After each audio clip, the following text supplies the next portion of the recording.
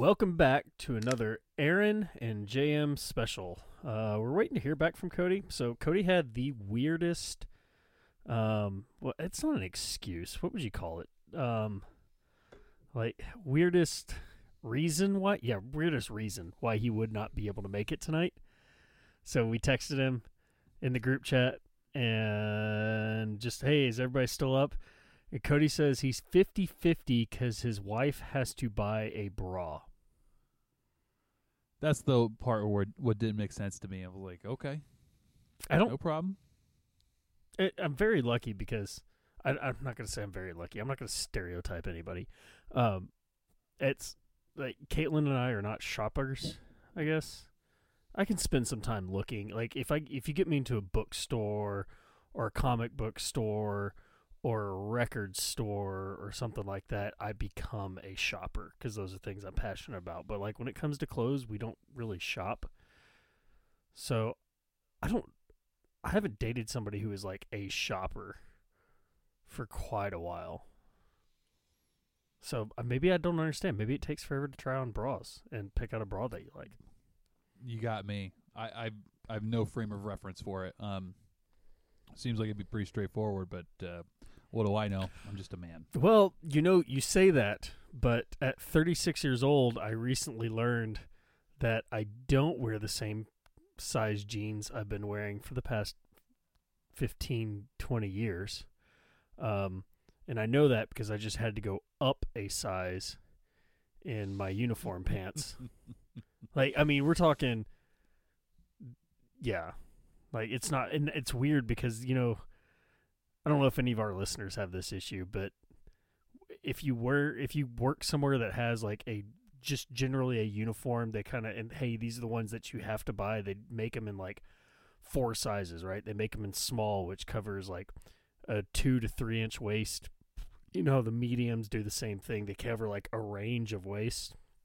So when I first joined, it was perfect because I was like right at the upper limit of the one size, and so they fit really well. Like I might have to still wear a belt, but if I forgot a belt, I'd be fine.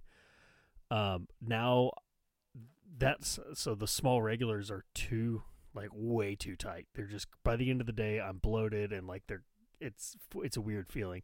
So I'd move up to a medium regular, and I am swimming in these things because they make them for the largest size. It ranges from 29.5 to a 32.5. And so they are 32.5 inch waist. And I am swimming in these things. Ugh. Yeah. It's always kind of humbling to realize you can't fight the fight anymore and you got to go up that size. Yeah, not happy about it. Meanwhile, I didn't have to go up a jacket size, so what does that say? Am I just eating too much? Too many leg days. It's the waist that's the problem. It's like my tummy. Yeah. Oh man, I gotcha. How's your week been? Dude, it's been one. It's Thursday night when we record this. It's felt like Thursday night the entire week. So, no, it's just been busy. There's this weird family thing that's going on. As soon as I process it, I'll talk to you guys about it on here maybe. I think it'd be kind of funny. No, we'll just leave that one out. It's okay. No, it's been it's just been busy. When we last talked, it was kind of like a sun up till sundown kind of a sprint thing. So I think I'm burning out. It's time to take some time off. All right. So yeah, not bad. When's your next? What about you? Well, you got your you're 2 days away from your first race, right? That's right. I got a bitchin' work outlet in last night. See, I'm a friend. I remember stuff. Yeah. Yeah. Got my first race on Saturday. Just expecting to get pummeled, but I'm excited. It should be fun. I'm not getting myself hyped up, but I'm sure the day of or tomorrow night I'll start to get that anxiety, the pre-race anxiety, Yeah. Other than that, not a whole lot going on. The Obi-Wan Kenobi trailer came out. Is that a movie or is that a show? It's a limited series. It's a Disney. show, It's sorry. a Disney Plus thing. It's like the Mandalorian, and then the one I didn't watch, the Boba Fett one. Yeah, basically. Okay. They're bridging the gap between years. Should be fun. But that comes out in May. I realized that I don't. I guess I never paid enough attention because I watched all the movies, but I think I just watched them to watch them. I didn't like really pay heavy attention to it because I still don't understand some of the key players, and some of the, like Senator Palpatine. Like I know he's a bad guy, but I don't exactly understand what his role is. So a lot of the lore and stuff like that, I enjoyed The Mandalorian because I thought it was a great like little spinoff, but a lot of that lore and a lot of the canon I miss out on. It's I read a bunch of books when I was a kid, so they're kind of picking cues from the MCU and pulling that over here. That's good. So you can see a lot more of that. Yeah, I mean, like it's great fan service. Some of the weirder stuff I can't really bless off on, and there's this, and to avoid nebulous, there's this creative choice that they took in Boba Fett where they had this like a street biker gang, and they looked like they were riding like fluorescent Vespas, but it all takes place on Tatooine. And you're like, what the fuck, man? Like, Tatooine is a hard bitchin' place, and you're riding this chromed out, bright pink, see your face reflective Vespa and flying around your street gang. It was weird. It didn't make sense for the thing and for the show, and I guess it's supposed to cater to audiences, which is the worst thing that Disney could ever do. But it gets money, so maybe that's what it is. Why is that such a bad thing though? Like to cater to it. To all audiences? Yeah. It's not a bad thing. I just think that movies and TV could be better if we avoided like the easy way out. Oh, you're saying like leave some people dissatisfied and just like actually tell the story? Yeah, and I'll provide you an example. When I watch Braveheart, when I watch Gladiator, they're both great movies. The hero tragically dies, and I always used to say, well, why does that have to happen? It makes me sad. The endings of both of those movies are really great, and they're very, I think, kind of a testament to human spirit, which is kind of the same reason I love watching sports movies. The point I make, though, is sometimes it's okay to make characters tragic or to take plot lines and not really explain them. You don't have to over-explain it. It's like the ending of The Departed when Marky Mark kills Matt Damon, right? And you're like, there's no explanation. He just fucking kills him. And you're like, I get no closure from watching The Departed, I get more closure from going to a funeral. So it's one of those things where, I don't know if it's such a... just sometimes I think they get too safe with it. You said you liked sports movies. Did you ever watch Mystery Alaska? No, I missed that one. What's that? Okay, so it's about the town of Mystery in Alaska. That is famous for their like Friday night hockey game. Friday night, Saturday night, whatever the case may be, or maybe Saturday day. And it tells the story of two. Basically, like if you belong in the team, the big deal is to play the game, right? And so you get staged on one of the two teams. I don't know that there's an A team or a B team. It's just pretty much you get like staged on one of the two teams, and one of the guys is from the town, like makes it out, ends up in New York, and somehow gets affiliated with the Islanders or the Rangers. One of the two. He gets affiliated with either the New York Islanders or the New York Rangers. And then like they basically NHL stages a game against Mystery Alaska team because they go, it's a different game than what these guys are playing. These professionals are playing in a controlled environment on manicured ice, inside.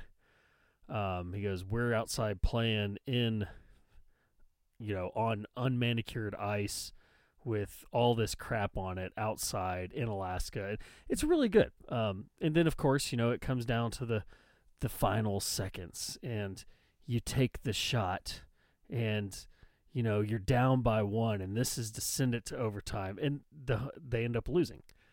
And you're kind of like, oh, wait, you're supposed to win. But that's always, that for some reason, that movie always sticks in my head because the good guys don't win.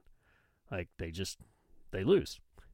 And then that's the end of it. And they end up taking back, like, there is a feel-good portion because they take one of the townsfolks back with them, and he becomes a professional hockey player. But, yeah, stuff like that. Yeah. Huh. And then... What are you drinking tonight? I have... I'm sorry to interrupt you. You can finish that thread if you want. I was just when you were talking about the fan service portion of it, the first movie that popped in my head was Dreamcatcher. Did you ever read Dreamcatcher? I wish Cody was here for this one. Did you ever read Dreamcatcher? Stephen King? Which one was that? Stephen King's Dreamcatcher about the aliens. No, missed that one. Okay, really good. It's set in it's always set in the Northeast. And there's a writer involved, and it's on a lake, and it's in the woods. Yeah. So and it's during snow time. It's during a giant snowstorm, and basically, like this parasite kind of thing takes over one of the It's really good. It's really good. And for the most part, the movie is extremely accurate to the book. All the way to the final scene where for some reason they just Hollywood it, and it's Blackhawks and bombs and explosions and Independence Day-esque when the book is not like that at all. and like that, when you said fan service, I went, oh, Dreamcatcher. Like, yeah, Hollywood ending, not the way the book was done. Well, I mean, like, who's going to hate on Jeff Goldblum and Will Smith flying an alien spacecraft and launching a nuclear missile? Yeah, but that's not based on it. But so that's what I kind of was thinking when you said fan service was, like, hey, the book did it this way, but that doesn't really work for TV and movie because people aren't going to be feel good and happy at the end. So we'll just adapt it to make it this. That's kind of where my mind went when you said the feel good or the fan service portion of it. Oh, I just thought of something. So you asked me about my week, and I was kind of cagey about. I'll tell you this. Fuck this week. The car is still having issues with the electrical system. Come to find out, somebody did not reinstall the motor to the rear window and the back hatch, and then the electrical connector on the trail tow hitch, or the tow hitch was all fucked up, and telling the computer to stay on even though the computer was supposed to be turned off when the car is off, and there's all this corrosion on all the goddamn grounds. It just keeps turning into this stuff. One of the steps that I took to mitigate the cost of fixing the electrical system is I sold the guitar amp yesterday. So, Man, I'm not gonna hold any shit back. It's been a shit week. The car's still having issues. I'm selling off my old band shit, and getting older and fatter at the same time. Yeah, I feel sorry for you.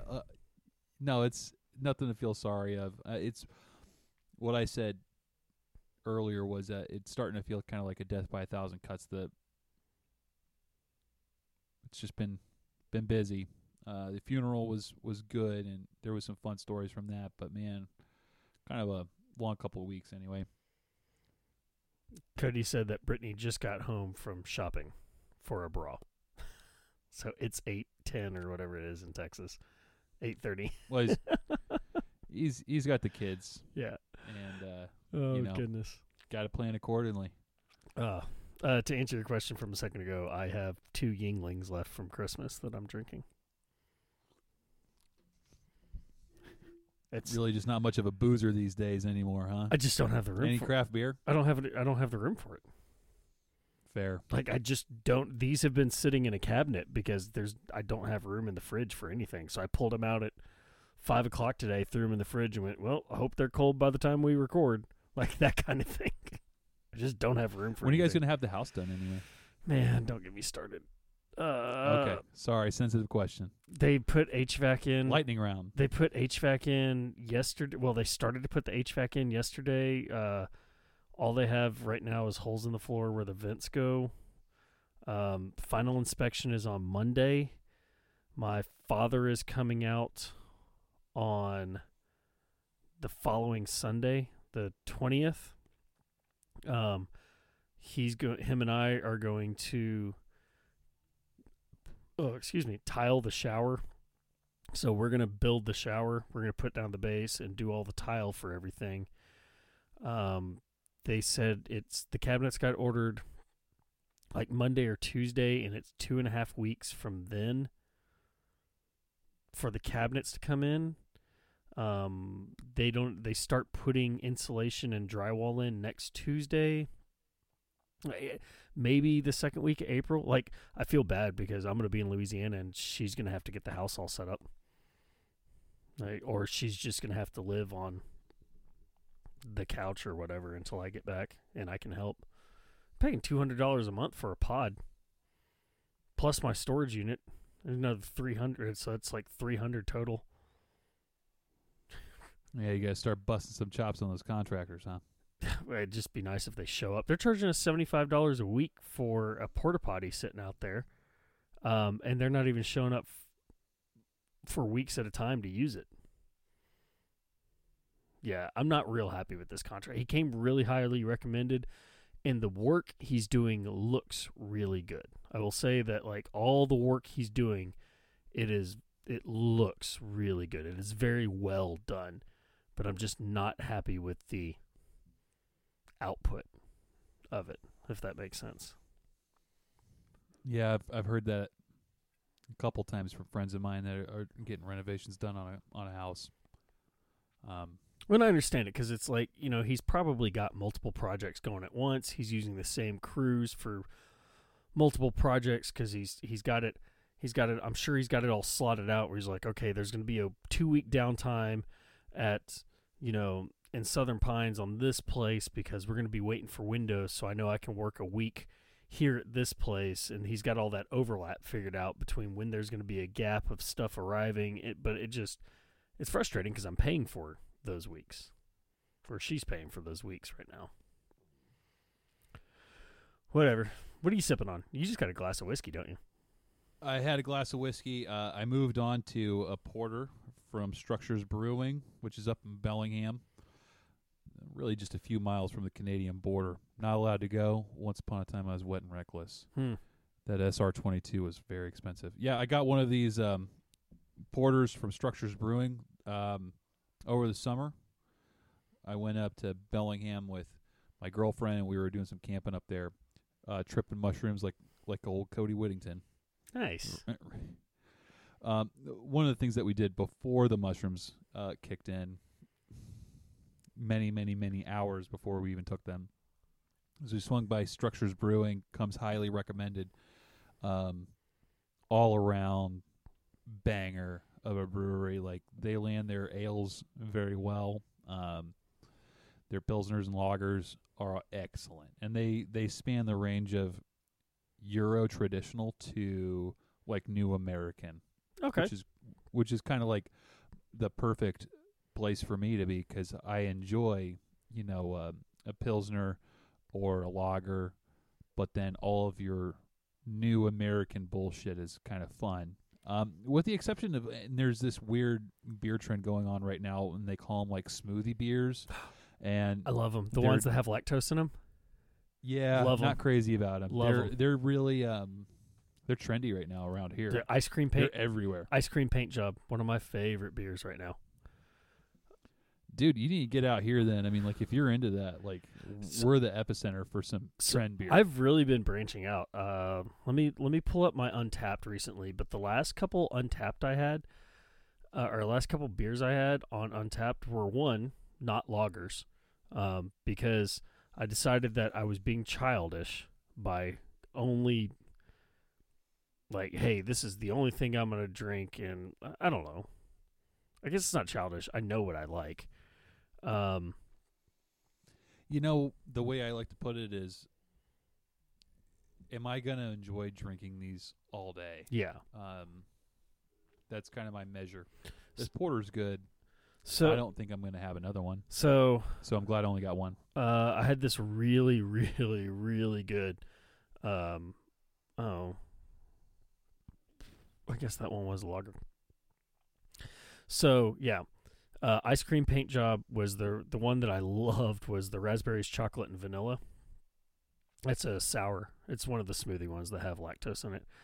I had a Kolsch, which Salty Turtle Beer Company. That was incredible. And then Edmunds Oast Brewing Company. I had this brown ale that was out of this world. Just incredible, out of this world. I was really happy with that. So, like, the brown ales and blondes I've been trying to get into. I highly recommend Railhouse Brewing's K-Bar Brown. I had that brown ale before it was named K-Bar Brown, and it was like in this old industrial building in Aberdeen, North Carolina. So Aberdeen's out your front doorstep or something, right? It's 5 miles down the road, 6 miles down the road. I don't know. It's where I get my groceries every day. Yeah, if you have time to swing by Railhouse Brewing, I've been there. I've been there several times because it's right next to our kind of like the start of the North Carolina militia. It's like the meeting ground for it, right? Yeah, it's a lot of ODA guys, a lot of ODD guys. I guess technically they're not ODD, but it's a lot of the Delta guys. It's a lot of ODA guys. A lot of JSOC guys hang out there. But no, I know exactly where Railhouse is because it's right across the way from. It wasn't there when you were living there, but this awesome brunch place that we go to. I think you've mentioned it a couple times. I can't fucking think of the name of it, but yeah, it's all to say it's been a really slow, shitty week. I'll tell you, the podcast is one of the very fun things that I like to do. Right there towards the end of it, which is really fun. So I always appreciate cutting out some time to do this. With that said, I haven't been really keeping up with the news. There's the Endurance that got discovered. So, yeah, I was thinking nerd out about that. I was thinking it was gonna be like a good news week. So Ernest Shackleton's Endurance gets discovered yesterday. Is that when I sent it out? I think I got discovered yesterday. So March 9th, yeah. And then, double good news, because on the way home today, about 4 o'clock, 4:15 Eastern, so 1:15 Western, or Pacific, baseball lockout's over. We're going to have a baseball season, all 162 games, too. Okay, so we can count on opening day? Opening day is so I got it from The Atlantic. The Atlantic was actually the first one to break it. It was April 7th, I think, is going to be opening day.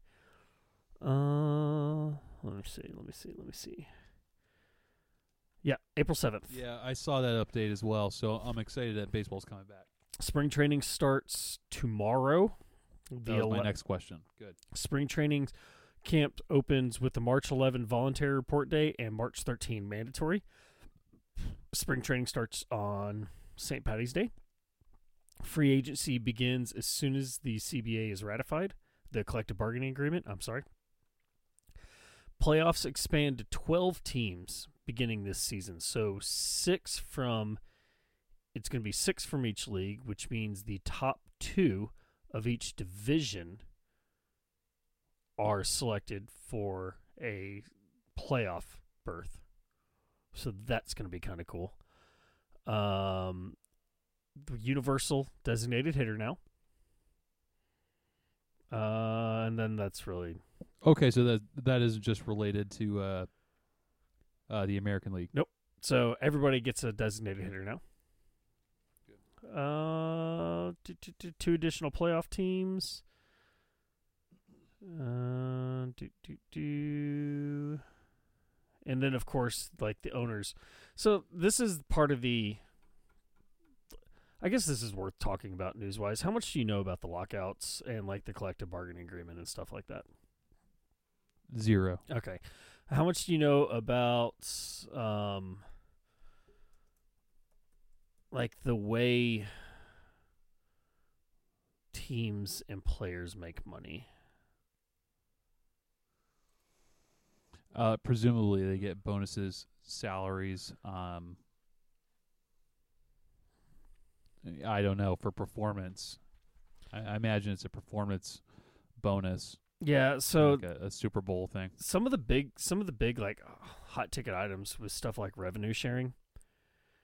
And revenue sharing is basically I know I'm going to freeze a little bit, so bear with me.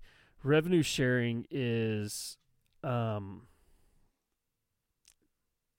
so each team pools 48% of the revenue they earn, and the total amount is split evenly and given to each team.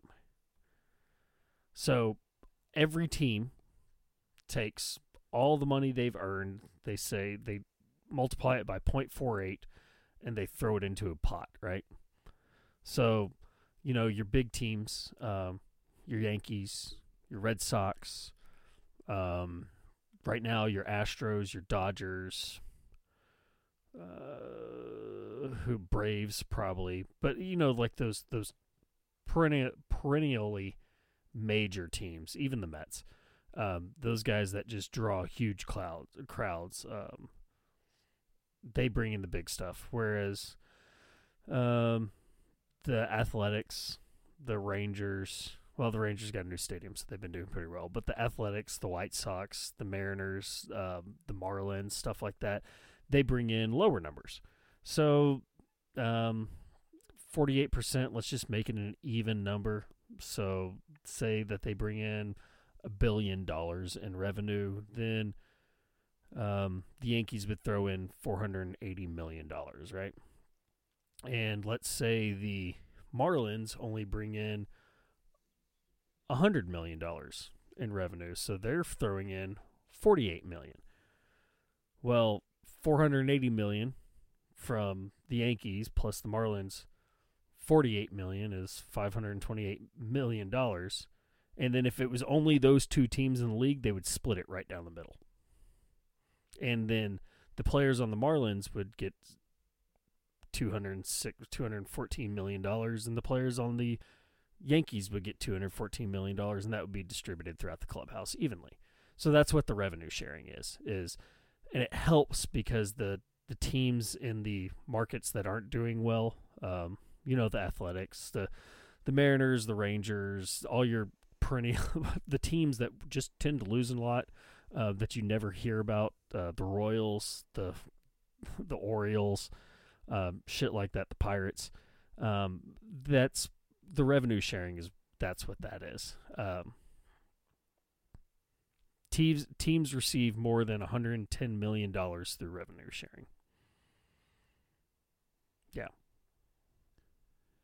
So that's what they want. That was part of the big that's part of the big issue. And during the 2020 season, when that got hemmed up, when profits go down because it's 2020 and it's COVID, that's what the players are really big on, was like revenue sharing.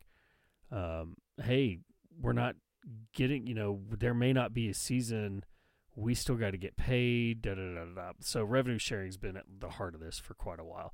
And it comes down to greedy owners. They're treating, owners,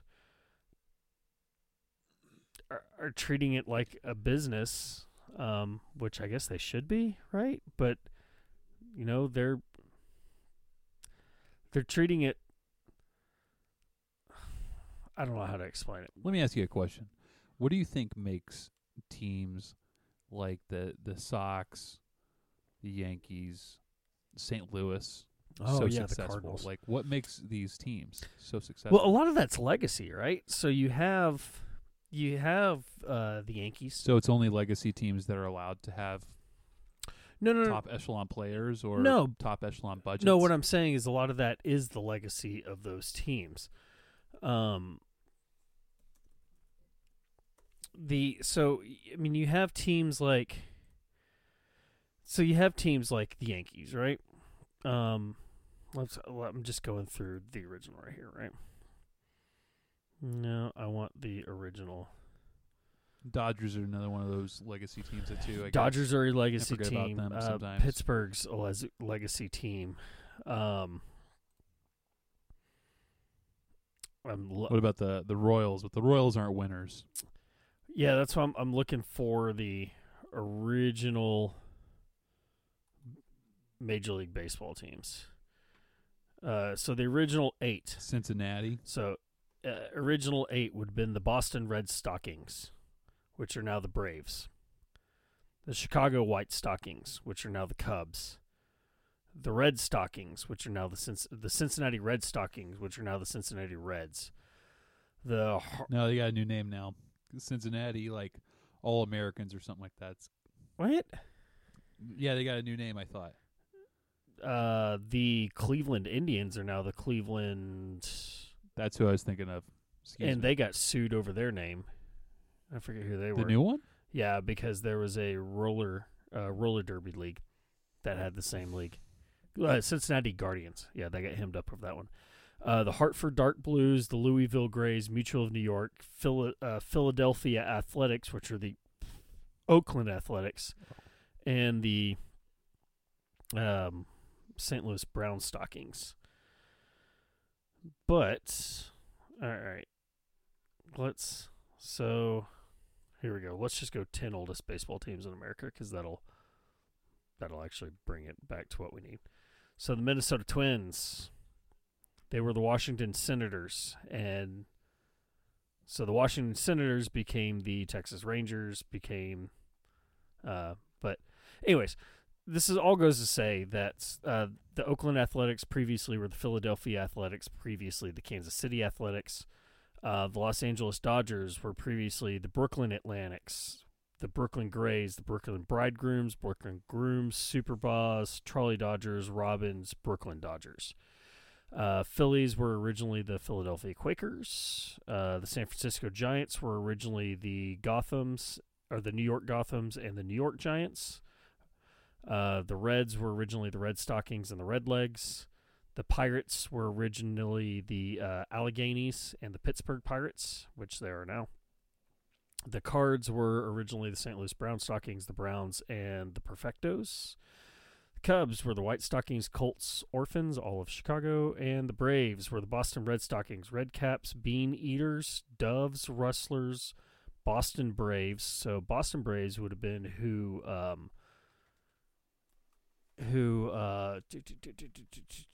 Hank Aaron played for. Hank Aaron would have played for the Boston Braves, Boston Bees, and then Milwaukee Braves also. Your deep baseball knowledge is amazing, and I don't know many people that would appreciate it. Unfortunately, I'm somebody that doesn't know any of this stuff. It's like, I mean, me I'm reading off a website, right? But like, I just know that Hank Aaron played for. Well, anyway. that's yeah. Hank Aaron. Oh, I'm sorry. Don't know him. What? That's exactly what I'm saying. Like, I don't know who Hank Aaron is. I started watching baseball the year before I met you. Oh my God. Well, that's Did just. you not know that? Yeah, but I mean.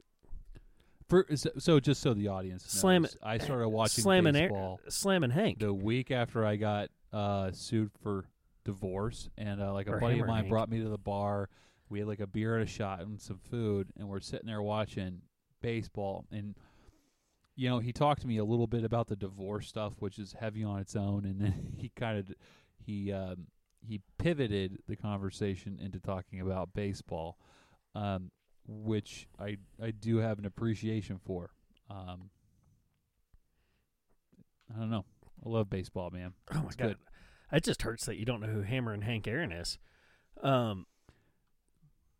know who Mark McGwire is, and we all know what happened to him. In fact, he died the day after my birthday last year, too. I have a baseball. Mark McGwire's gone, huh? No. Hank Aaron. Oh, okay. I mean, you're talking, this guy was a legend. He's 86 years old, but he was a legend. Anywho, point being, back to your original question, legacy teams. It's all about these legacy teams. And that's why they get the money, right? Because you have teams like the New York Yankees that had Murderers Row. You've got Ty Cobb. You've got Babe Ruth. You have Lou Gehrig. You have God, who the fuck else was Murderers Row? Earl Combs, Matt Koenig, Babe Ruth, Lou Gehrig, Bob Musial, and Tony Lazzari. But this is the team. These are the teams that were around during the wars. So when America is destitute because we're post World War or post the Great War, and we are pre World War II in the middle of the Depression. These are the teams that are bringing people out of this. This is what we have to look forward to is the Boston Red Sox and the New York Yankees playing their thing, or the Brooklyn Dodgers, or the New York Giants. So I think that's why you get a lot of it. And then that's where the old money comes in, and a lot of it is they have owners who simply are rich enough that they can afford to pay for that. It's really what it is. Talent costs, man. Yeah. Elite talent costs. I mean, I'm sure you see that in, I don't know, I guess, do you really, you probably never, you don't seem to me like the kind of guy who like really followed sports or anything like that, where you could name off something else that, yeah. I don't know. Is that like that in cycling, where there's just teams that just have that cash flow behind them? Like, do you know enough about professional cycling? No, I'm just learning about it. And cycling is a disgusting sport when you start to peel back layers. The whole doping thing, I haven't gotten there to go down the rabbit hole, but I'll report back to you when I do. There's a close friend of mine has made the statement that Lance Armstrong was the best cyclist that ever existed, or something to that effect. Well, he was aerodynamic. Doping aside, he was aerodynamic because he had one less nut. yeah, he's aerodynamic with one less nut. His ability to pedal was amazing. Imagine somebody that could run up like a 6 or 7% gradient hill and never lose momentum, and that's Lance Armstrong. I mean, we went nuts. I remember watching. How many did he win? He won 7 Tour de France's in a row. Is that right? I think that's right, isn't it? I think he won 7 in a row. That sounds right. But he's living in Austin, right? So like, we are going nuts. Everybody is going nuts his entire time.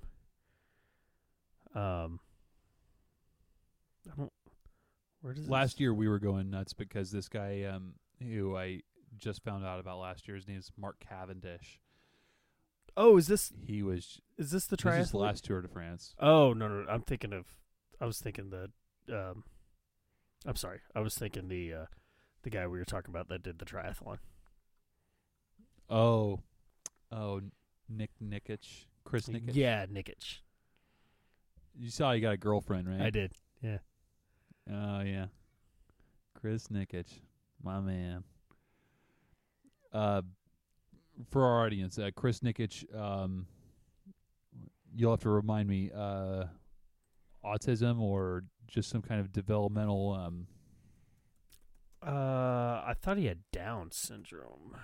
Down syndrome, and then he went and completed. Yep, he became the first person. Ironman. He became the first person with Down syndrome to finish an Ironman triathlon. Yeah, that dude's. Oh he's a shit! monster. He won the Jimmy V award at the ESPYs last year. Fuck, dude, he's only 23 years old. He's a monster, dude. He's awesome. Yeah. Sorry, the guy you were talking about, Cavendish. Mark Cavendish. Yeah. Yeah, we watched a lot of Mark Cavendish last year, and he was just crushing people left and right, and there was nothing you could do. You know, the cyclists that were out on the road, Cavendish would just attack you. And, like the slingshot engage from Talladega Nights was absolutely the move that they were taking on each other. This guy was like drafting, come out of a big draft on a hill descent. So he's coming down. He's going faster because there's no resistance. And then shooting past everybody and gaining like 8 to 1,200 feet lead on them in the final seconds of these races. It was amazing to watch. His whole team was like that. I don't see that kind of elite status that you're talking about, kind of like, the Patriots or the Yankees, St. Louis, all of these sports organizations hold this control or agency over the way the sporting world works. Oh my goodness. I don't know what it looks like for women's sports, but Ohio State University, Alabama for football, places like that. Well, so there's a big difference between that though, because when you bring up like Alabama collegiate, when you bring up the NCAA, right? So it wasn't up until a couple of years ago that agents could even like. It's always happened, right? You had shit with like Ricky Williams in the 90s with Texas, who gets hemmed up with or accused of, or there's always somebody there's some NFL team that's paying for the car, right? Or paying for the clothes, something like that. But when you talk like, for college football, it's going to be Alabama. It's going to be Georgia. It's going to be these Notre Dame, Michigan, Ohio State, the big ones. College basketball for the women, it's always going to be UConn. For the men, it's going to be North Carolina, Duke, Villanova, Tennessee, stuff like that, Michigan again. You've got the hockey teams, you've got the baseballs. For baseball, it's always like Oklahoma State, Kentucky, Vandy. Texas is always up there, UCLA, USC. But anyway, that's a little bit different. When you get into the major league side of it, and this is one of the things I always thought that bugs the shit out of me, right? So we're talking about a Major League Baseball lockout. Well, the lockout is between the Major League Baseball or the Major League Players Association. The collective bargaining agreement affects the Major League Player Association. It does not affect minor teams. And I don't think most people know that. So when they go into these collective bargaining agreements, it basically talks about, hey, what's the minimum pay going to be? What is... They're reestablishing some of the relationship. Yeah. But they're only doing it for Major League Baseball players. And when I say Major League Baseball players, you have to play X amount of games for a Major League team in a season as to be considered part of the Major League Baseball. So that was a big disappointment. And And for our listeners, as a reminder, we uncovered that if you play baseball professionally, the only way that you are allocated a spot in their union is if, to JM's point, you play for the MLB. So you can't be a AAA ball player. And I don't know what a AAA ball player makes minimum. Got it pulled up right now. Definitely not. Sorry? I got it pulled up right now. I was about to talk about that. What's the minimum? So AAA. So for everybody who's not familiar with baseball terms or with how the baseball minor league structure is played, you have 5 levels. It's like a fancy pyramid scheme, except you're not recruiting people under you. You're just trying to be better than the guy to your left and your right. Yeah. So you have 5 levels. So you have low A and high A, and they're not even talked about in here. And then you have single A, double A, triple A. After triple A, you go to the show. That's the major league. That's the majors. You're in the show. You made it, right? What a lot of people don't understand is you get drafted. So unlike Major League Football or NFL, unlike professional football, unlike professional basketball, right? Because these are the big sports that people are always worried about getting drafted in. Major League Baseball functions the same as national professional hockey does. When you get drafted, there is a very, very low chance that when they say, hey, Aaron Chavez was drafted the 210th pick of the 15th round by the Seattle Mariners, he's not going to play for the Seattle Mariners. There's a very good chance he's not even going to play for the Tacoma Rainiers. There is a very good chance that he's going to play for a double-A affiliate or a single-A affiliate somewhere. But they fall in the Mariners organization, so he gets to say that he was drafted by the Mariners. If Aaron, our good buddy here, who we know is just the prime example of athletic prowess and coordination and sophistication and grace, is unlucky enough to get drafted on a single-A scholarship, Aaron is going to make $500 a week. But Aaron, don't worry, you're a professional baseball player. You signed for $500 a week. That is your minimum salary. Can I caveat that, or can I sidebar you? Good. Old Grandpa Chuck asked me when I was a teenager, what's it mean to be a professional musician? I said, well, Grandpa, I don't know. He said, the first time you got paid, or when you get paid. I got paid to play gigs. I got paid in cash. I got paid in beer. I think I even got paid in cocaine. But at some point, I got paid to play music. So, getting $500 a week doesn't sound so bad. But keep going. Yeah. Yeah. $500 a week. Quick math says that's $2,400 or $24,000 a year. Okay. If Aaron was lucky enough to play for a double-A team, who's y'all's double? Do you know who your double-A affiliate is for the Mariners? Yeah, it's the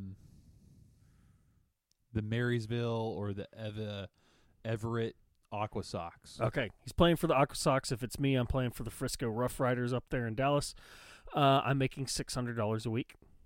So now I'm making $25,200 before taxes. And man, if we were just that good that we got drafted AAA, because there are very few LeBron Jameses in Major League Baseball that go from high school to the professionals immediately, unless like Bryce Harper is one of the few examples I can think of that would just like went straight into the show. $700 to go play for the Rainiers, or the $700 a week to go play for the Rainiers, or the Round Rock Express if you're a Rangers fan. What does that look like? So this is minimum pay. This is, hey, you were good enough to get here. We don't know if you're going to go any further. You are. So there is a scale for skill. Yeah. But there is a minimum. This is minimum pay. But baseball is like the hardest sport I've ever even pretended to try to play. Like football, as long as you have some accuracy and you don't mind getting beat up, like you can play football for a little while. Soccer is cardio heavy, but you know, handling a man, it's been 20 years, but handling a soccer ball really wasn't that big of a deal. Baseball, to me, is the hardest sport I've ever tried to play. Like next to golf, you know, where do you have to like all in the hips, like Chubb says. You know what I mean? Yep. Like, fuck, dude. Like, I there's nothing in the hips. There's nothing about this white guy that can dance. So, yeah, this is where it gets really. This is where this is the difference for all of your friends who say, not your friends, but for any of our listeners, all of their friends who say unions are bad and liberal agenda and socialist and communist and free market. Remember that I just said that AAA ball players make a minimum salary of $700 a week. $700 a week. So $500 a week times 52 is $26,000 a year. Add $200 a week times 52 to, what am I adding to that? $1,400. Is that right? No. What is, hold on a second. Buddy, you're asking me to do combat math after I've been drinking. Sit tight. Let me pull out a calculator. I'm doing the calculator right now. 700 times 52. All right, $36,400. I should have backed you up on that one. That's right. $36,400. So minimum salary, $36,400 to play for the Tacoma Rainiers.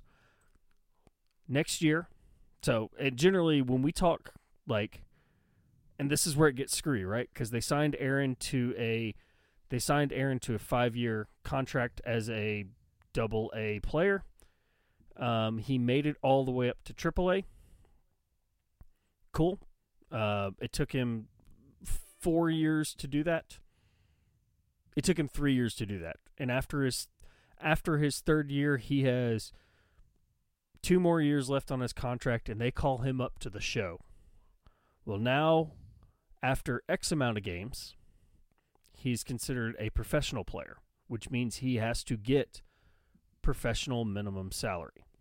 It's kind of weird the way these things work, but after X amount of games, you're considered a professional, which means you have to make professional salary. We just said playing for the Rainiers, Aaron made $36,400. Aaron, what do you make? As well, this is what's the argument was going on this year. So what do you think your minimum salary is in the major leagues? It's probably like $300,000. Major league, the starting minimum. I know they got a raise. MLB offered to increase the starting minimum salary for first-year players from its initial proposal to $615,000. The players are looking for a minimum $715,000. Don't ever say unions don't work, people. In 1 year, Aaron went from $36,400 to potentially $715,000 because of a union, because somebody was looking out for him. I don't know, man. The night that the United States shut down for the COVID thing, I got off work, walked up the bar, went to the bar down the street to go meet up with my other bartender buddies. And we were all in there getting hammered. And one of the things that I started talking very loudly about was why the service industry isn't unionized. Over the years, I've heard a lot of people talk about how working in the food and beverage service industry is a profession. And at first, I didn't really recognize it like that. I could recognize that distillers and brewers and chefs should be afforded that kind of like professional courtesy. But it wasn't, it didn't occur to me that serving tables and tending bar are just as hard, if not harder in their own right. and I think that unionizing the service industry would be very beneficial. I'd love to talk to more career service folk about stuff like that, because I'm curious what their take on it is. I'd love to take away the idea of tips. Cash tips are great, but when you look at your income, your taxable income for a year, and you say I made $17,000 in taxable income before cash gets involved. I think there's a problem. Like, I would like the feds to be less involved with how much of my money they get to take away arbitrarily without my saying so. You sound like some Republican friends I have. Is that? I mean, like, hey man, when you look at your paycheck on paper and you see what shows up in your checking account, it makes me a little upset. And I think that's fair for anybody in my pay bracket. Yeah, I do agree that there is some the tax disparities. It needs to be more of a sliding scale, not a step scale. Yeah, I'd agree. I think there's. Well, I don't even know what that means. I don't even know what that means. I think there's what a I'm big, saying is what, like what I'm saying. I want more money. What I'm saying is that I think there is a disparity of. Well, one, there needs to be factors involved. Aaron's, your $50,000 a year in the Seattle-Tacoma area is worth a whole lot less than my $50,000 a year in Fayetteville, North Carolina. And for us to get taxed at the same, what are the current tax brackets? What are our current tax brackets? So for us to let's make this a little weirder. Let's say that. So I'm a federal employee, so everybody can look up my salary. Like, salary with compensation, I don't get taxed on compensation, so that's not fair. So my taxable income is $48,000 a year. But okay, perfect. So I'm taxed at 22%. So, Aaron, you understand how taxable income works, right? Yeah, like how the brackets work, because a lot of people think that if I make $1 million a year, that all my $1 million is, excuse me. Oh, I had a sneeze. A lot of people think that if I make $1 million a year, so the upper tax bracket is 37%. If I make $1 million a year, I'm losing $370,000 of that, and that's simply not true. It's a step tax bracket. So, 10%, I lose 10% of all my income between $0 and $9,950. 12. So our tax bracket that Aaron and I are in are the third tax bracket, $40,526 to $86,375, because we both make the same $50,000 a year. So we have to pay $4,664 in tax, because we have to pay the combined tax of the lower two tax brackets, plus whatever we make over $40,526. However, the person that's making $40,526 a year is living a vastly different life than the person making $86,375 a year, and that's the same bracket. That's the same bracket. That being said, the next bracket up is 86,000 and change to 164 and change. That is a huge gap.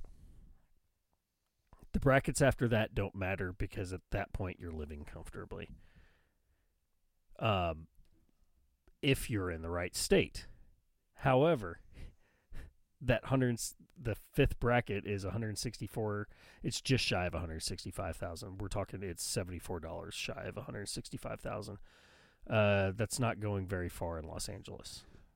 It kind of makes you wonder what direction the country goes to as the hybrid schedule gets adopted more, or the work from home schedule gets adopted. I have conversations with my director about it sometimes, and he's making huge accommodations for me to work hybrid,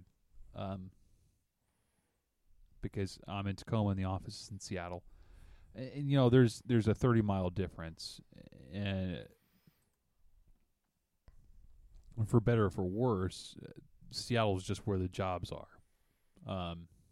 So you go to where the work is. People that live in the country but have to commute to little metros, they have to make the commute, period.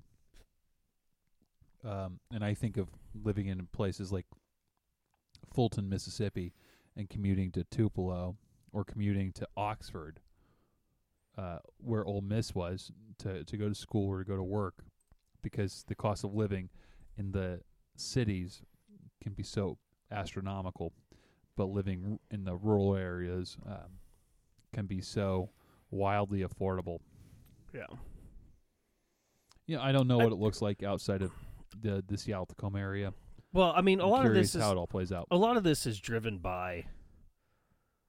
A lot of this is because we kind of went from the MLB lockout to real world unions. Well, how's it play out? In practical terms. Well, I mean, that's kind of what I'm getting at. So we could talk about the MLB, and the MLB for me and you is a form of entertainment. Well, but it's very much the same.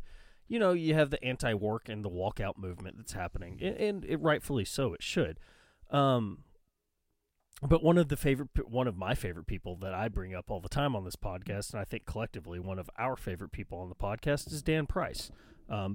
He's up there in Seattle, right? He's the CEO of Gravity Payments.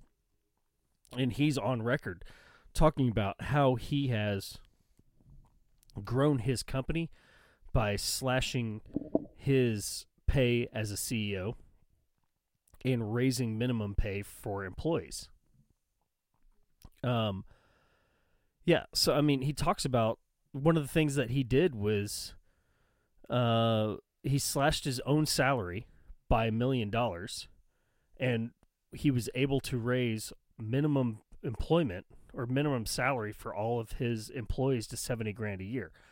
I don't know what $70,000 a year looks like in Seattle. Honestly, it's probably on the lower end, right? Of livable. Yeah, it sure is. They're not living on the lower end. They're not living well, but they're living, right? They're not getting Starbucks every day, but they can get Starbucks once a week, maybe twice a week, right? On $70,000. Yeah, I think so. Those numbers check out. I mean, so, and that's kind of what I guess with the MLB lockout. I see that comparison of just fighting for a livable wage, and I see that right now with kind of what you were bringing up. I don't know I like how we got here, because we would talk about just Good News Week to actually like having a conversation to say. But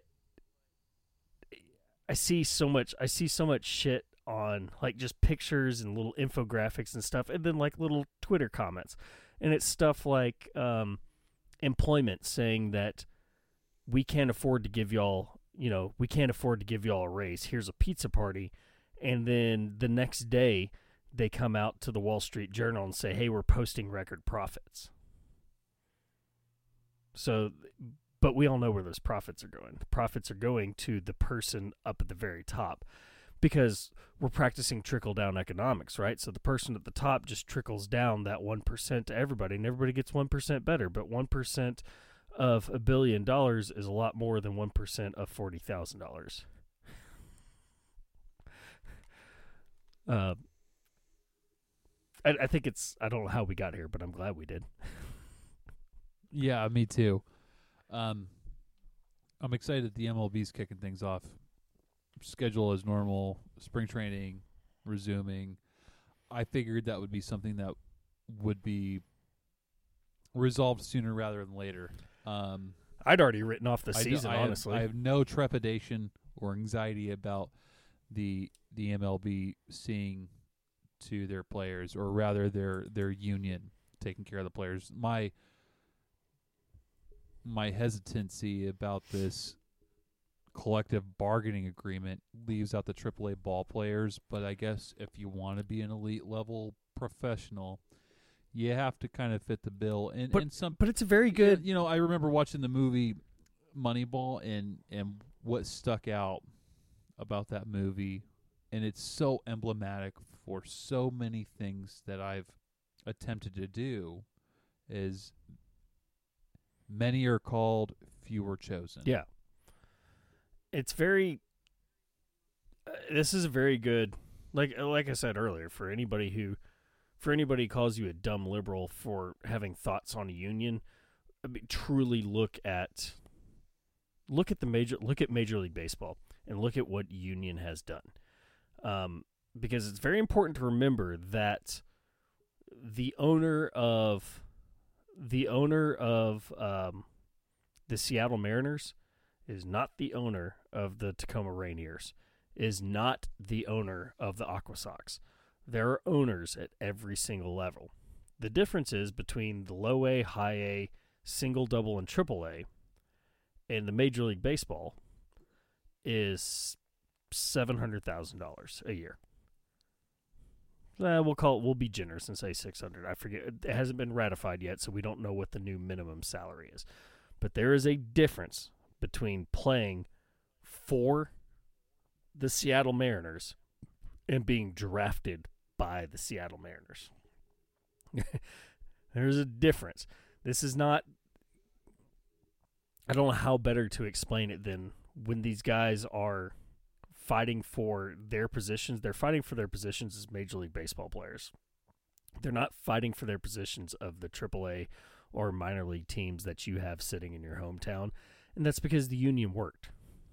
They gained enough position to fight against greedy overlords and said, no.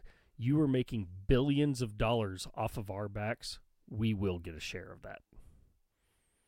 Same thing, actually, it's a United States women's national team. It's what Megan Rapinoe has been fighting for years. Hey, we have back-to-back World Cup wins. We're still making $50,000 a year. How come those dickheads over there who barely qualified are making millions?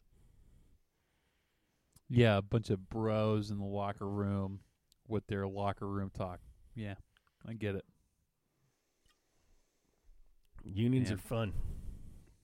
Look, I don't think the conversation really lends itself towards your conservative or your liberal friends saying one thing or another, unless that's something that happens in your sphere of influence.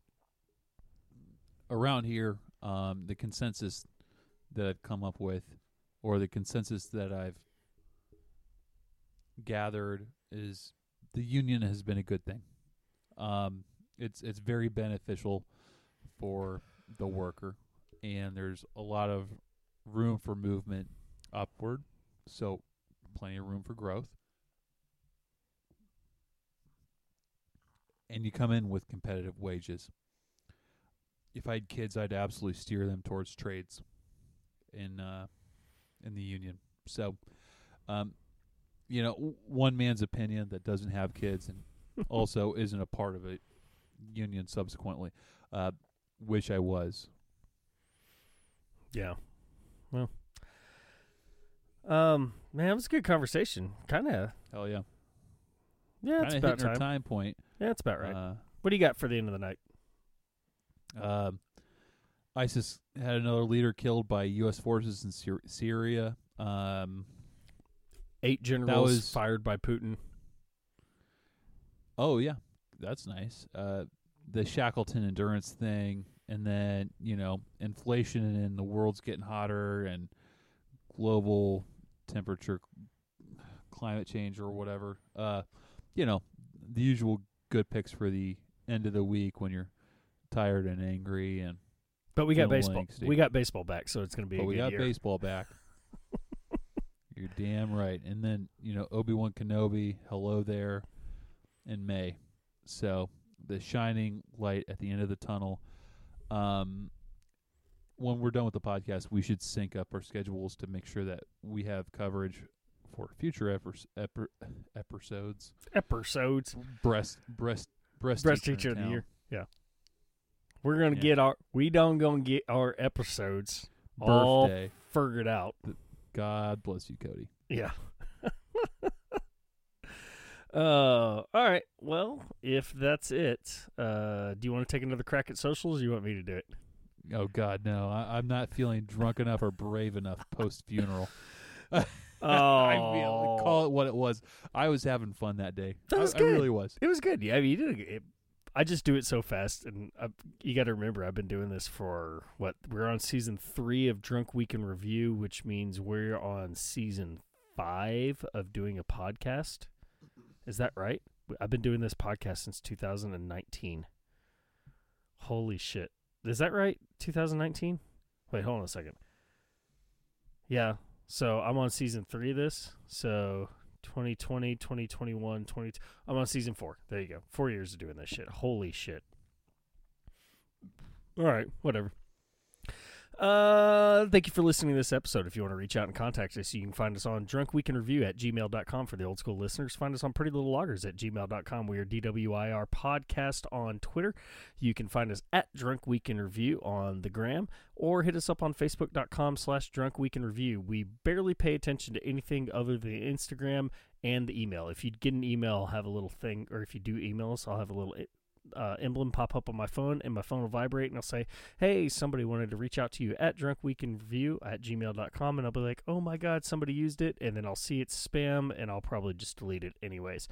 Give a shout out to our buddy Mosen for doing the intro and the outro music. Somebody else. I think that was all that we were given. Oh yeah, Truth and Tragedy. Again, I'm giving another free week. A shout out to my buddies Truth and Tragedy. They're about to head out on that little invite festival, so that's going to be super cool. And then, once again, Carlos Malloy, you suck at video games. Go play Jenga. Aaron, what do you got? Thank you, and we love you.